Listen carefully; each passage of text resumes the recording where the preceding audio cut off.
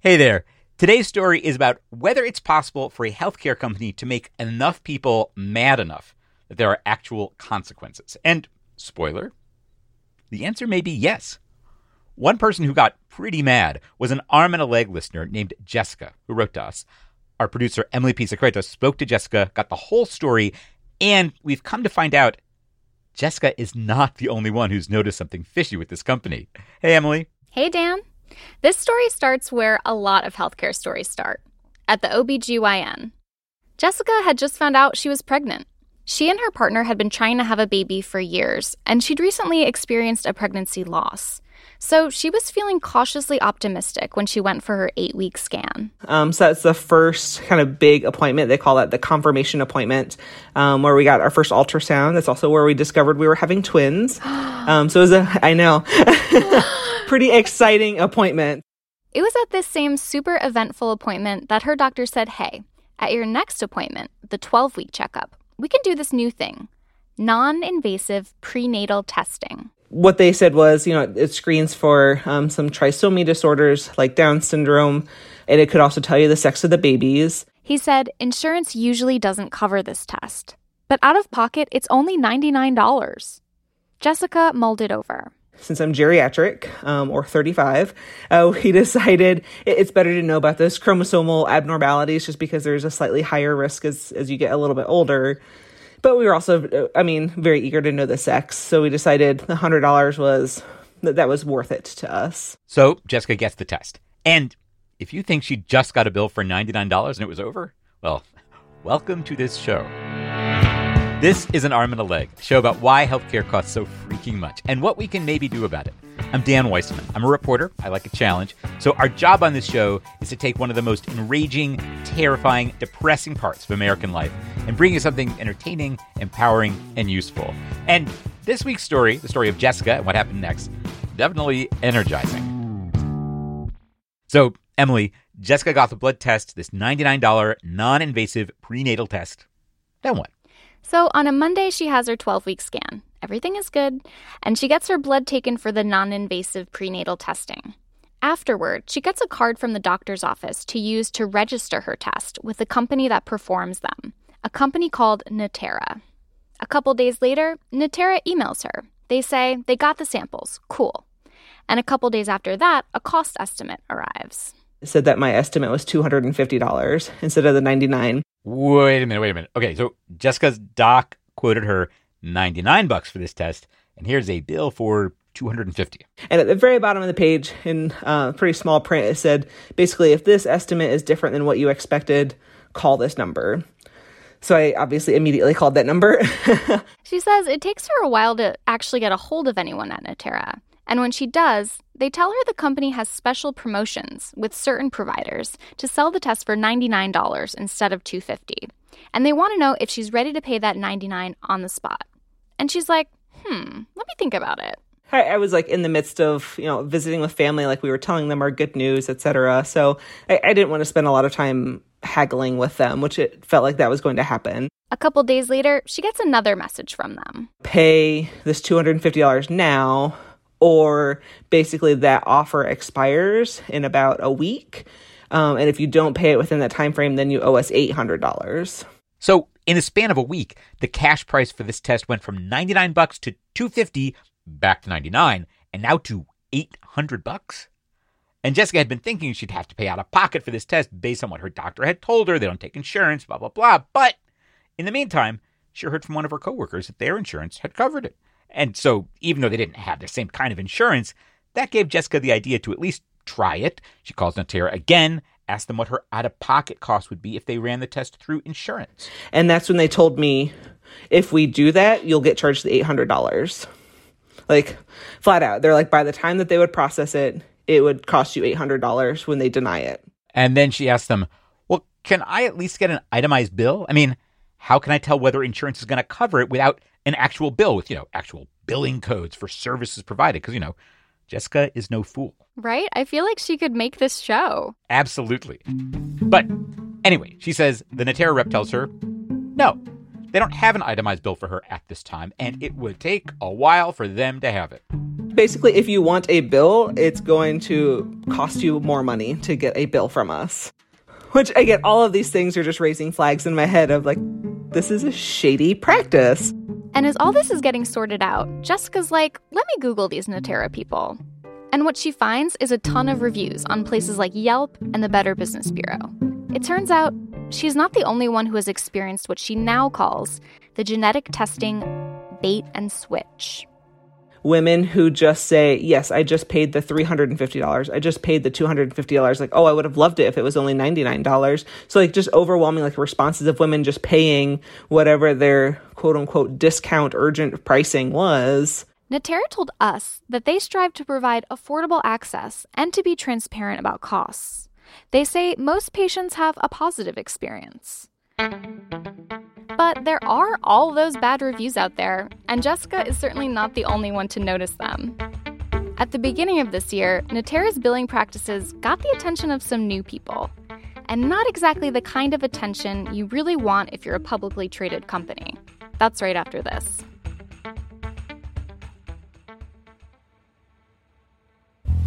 This episode of An Arm and a Leg is produced in partnership with Kaiser Health News. That's a nonprofit newsroom covering healthcare in America. Kaiser Health News is not affiliated with the giant healthcare player Kaiser Permanente. We'll have more information about Kaiser Health News at the end of this episode. So, for Natera and its shareholders, bad online reviews aren't great, but that's something a lot of businesses deal with. And for whatever it's worth, Natera does have an A+ profile rating on the Better Business Bureau for their responses to those complaints. But earlier this year, some other folks started crying foul on Natera, the kind of people who can really cause some problems for them. That's short sellers. These are folks who bet against a stock and make money only if the stock price drops. These short sellers, a firm called Hindenburg Research, were betting against Natera, betting that their billing practices were so out of line that the company's stock was way overvalued and would eventually tank. With a little extra nudge from them. In early March, they published an investigation into Natera, building on interviews with unnamed former employees and industry experts, and analyzing Medicare billing data. And according to their report, what Jessica experienced is the bread and butter of Natera's business. Yeah, listen to this from their conclusion. Quote, the company's approach to revenue growth seems to be reliant on deceiving insurance companies and terrorizing expectant mothers with sticker shock bills and aggressive collection practices, unquote. Whoa. Oh, did you catch the words deceiving insurance companies in all that? Yeah, Hindenburg's report also describes what they call a Natera scheme to rook insurance companies into paying for tests. And here's where we should say that we haven't independently verified all of the claims in Hindenburg's report. And when we asked Natera about it, the company gave us a statement to the effect of, duh, Hindenburg makes money by talking smack about us if people believe them and our stock takes a hit. Natera told us, we responded to that crap immediately. Yeah, but that response doesn't address what Jessica called bait and switch pricing and what Hindenburg called, quote, sticker shock bills and aggressive collection practices. And when it comes to sussing out companies that are up to no good, so far Hindenburg has a decent track record. A lot of the companies that they have targeted have turned out to be exactly what they claim that they are. That's Andrew Rice. He's a contributing editor at New York Magazine. Earlier this year, he wrote a profile of Hindenburg and its founder, Nate Anderson, who the magazine dubbed the last sane man on Wall Street. Hindenburg originally caught Andrew's eye when it bet big against a company called Nikola. That's an electric vehicle company that was getting buzz for its potential to revolutionize trucking. At one point, the company's stock price was valued more than Ford and Chrysler combined, despite not having produced any actual products. Nate Anderson at Hindenburg found the whole thing really fishy. Like a lot of investigations, it sounds like it started with a kind of intuition on Nate Anderson's part that not everything here was adding up. Things really came to a head when Nikola released a dramatic promo video. Picture this: the American West, a wide open road, and a giant truck called the U.S. Express gliding across the landscape. I mean, that truck is moving. Well, Hindenburg wasn't so sure. What Hindenburg acting on a tip, was able to figure out is that this vehicle was not, in fact, operating under its own power or battery power or any kind of renewable energy as purported, but rather was actually rolling down the hill under the force of gravity. Eventually, Nikola admitted to faking the video. The government charged the firm with securities fraud, and they settled those charges for $125 million. And Hindenburg Research hasn't publicly stated how much it made on the Nikola short, but it was clearly the right bet. Nikola's stock started tumbling right after the report came out. And it seems the report on Natera had much the same effect on their stock price. Ooh, not good for Natera. Right now, their stock is valued at half of where it was when the year started. But to be fair, not all the credit goes to Hindenburg, which announced its bet against Natera in March. The company's stock had already taken a huge beating in January when Natera and others in the non-invasive prenatal testing business found themselves on the front page of the New York Times. The headline, "Tests predicting rare disorders in fetuses usually wrong." Ooh, yeah. The lead journalist on that story was a friend of the show, Sarah Cliff, and the story ran the day after New Year's. I had a hard deadline of having a baby a few weeks later. Yeah, but her own pregnancy was not the only reason Sarah had been thinking about non-invasive prenatal testing. If you aren't familiar with Sarah's work, she's best known for stories based on Wild Medical Bills readers sent her. There's a reason we're friends. And readers had been sending her stories like the one Jessica sent to us about prenatal testing companies. But in this case, Sarah's reporting took a different turn. I had a very smart editor who suggested, why don't we look into how these tests perform and what are people actually getting for those bills? So Sarah got with some researchers and combined data from multiple studies to get the most accurate read possible on the value of these tests offered by Natera and its competitors. And what they found was that when it comes to certain things, the tests really do seem to work, like screening for Down syndrome, which is what the tests were initially designed for. Same for certain other trisomy disorders. And the American College of Obstetricians and Gynecologists does recommend this type of screening. But there are newer tests, often tests for small pieces of missing chromosomes called microdeletions, that in some cases we found most of the positive results are wrong.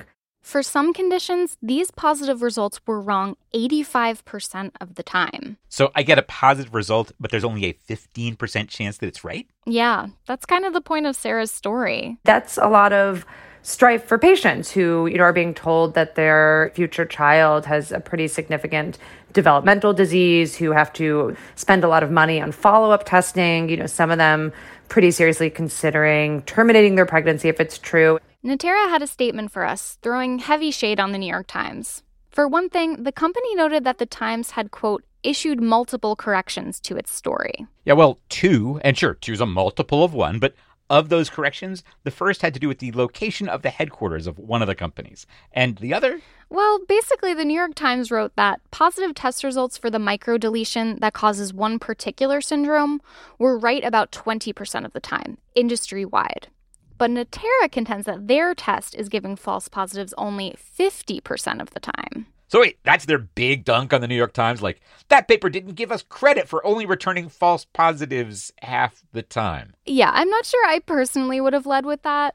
Natera also said to us that the Times story misrepresented what they do and that, quote, rebuttals from the medical and scientific community have been swift and strong. Yeah, I'm not really seeing that. I mean, some well-credentialed folks did have a quibble with the Times, saying that false positives were wrong. They said these are screening tests to see if there might be a problem, not diagnostic tests to see if there is one for sure. And they said, of course, you need good genetic counseling, which, as some of them admitted, is in short supply. And in April, the FDA issued a public warning about prenatal tests like Natera, saying patients should not make decisions based on these tests alone. And they reminded the public these tests are not actually subject to FDA review. Still, the American College of Obstetricians and Gynecologists now recommends these tests for all pregnancies and says insurance should pay for them. Natera says more and more insurers are covering the tests. Yeah, Natera is definitely trying to reassure investors with that info. But at this moment, their stock is still in a slump after Hindenburg's report on their business practices. Which, by the way, all stemmed from people taking note of patients' outrage over bills. Maybe a little justice. Maybe.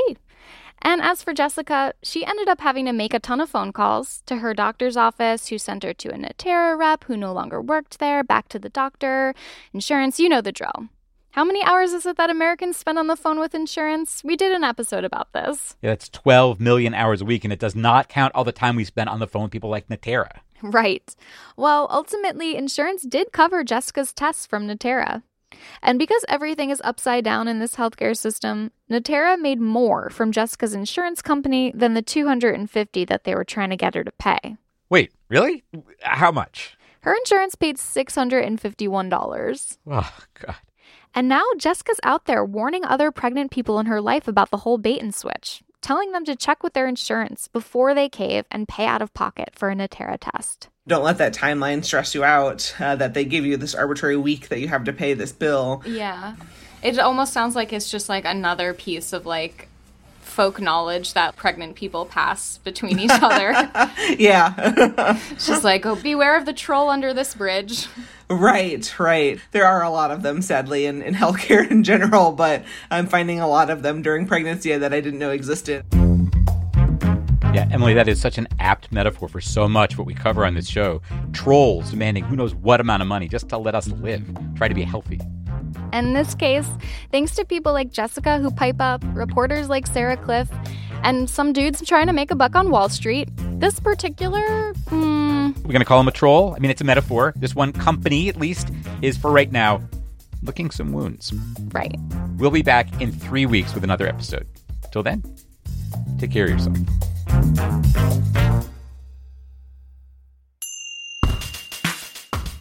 This episode of An Arm and a Leg was produced by Emily Pisacreta with help from me, Dan Weissman, and edited by Marian Wang. Daisy Rosario is our consulting managing producer. Adam Raymunda is our audio wizard.